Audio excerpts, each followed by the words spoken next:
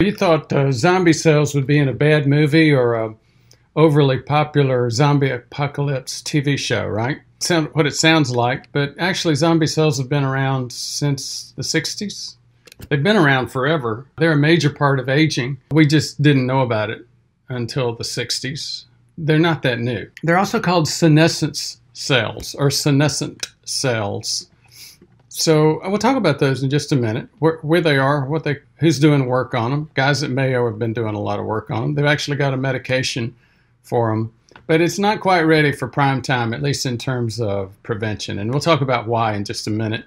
But before we do, just a brief introduction to the series. This is part 8 of a series on lifespan by David Sinclair. David Sinclair is a PhD researcher at Harvard in aging. He's been into aging for a very, very long time.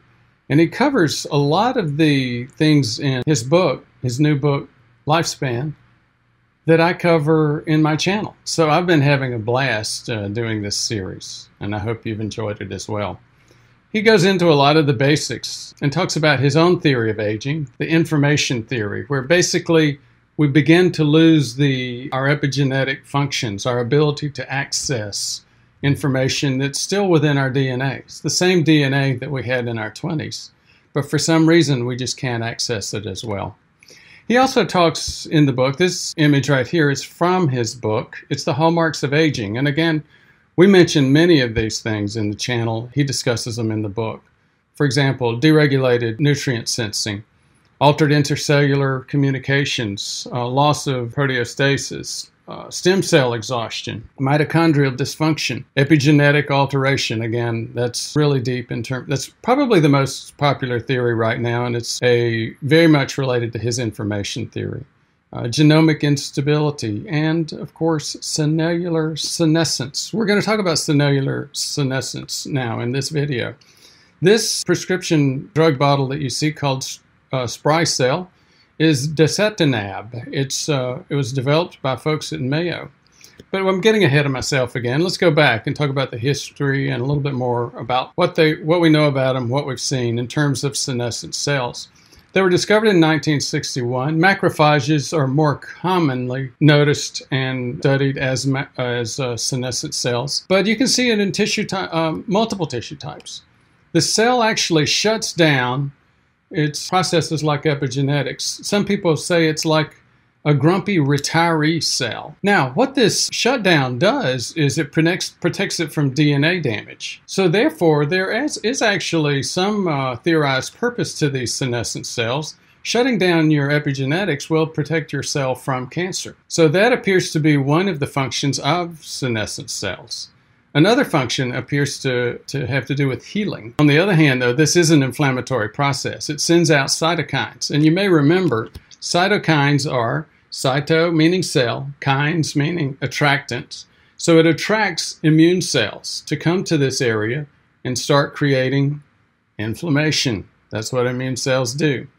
So it recruits other cells in terms of this grumpy retiree process as well. Now, Sinclair described the blue galactosidase stain in these zombie cells. Mayo researchers removed these cells in mice, and the mice lived 30% longer.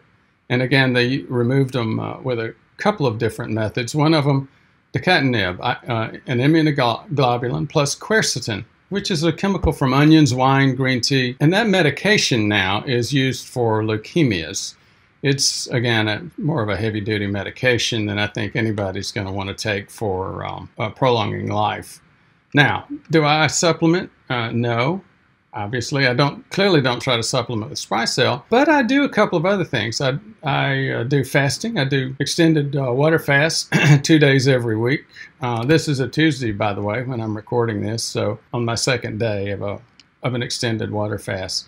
I also have, I would say, maybe 3 to 5 glasses of wine per week. I have onions, garlic, green tea. So I do think I get my quercetins naturally. I don't take dasatinib, as I said. Now, just back to one overall statement. Remember, it's cellular aging, not organ-related disease, or juventude, as Walter Longo put it in his book, The Longevity Diet. So again, medicine's arranged wrong. We don't need to be spending years and years focusing on a heart years and years focusing on the brain and never look at the rest of the body, because these diseases don't start from the heart or the brain.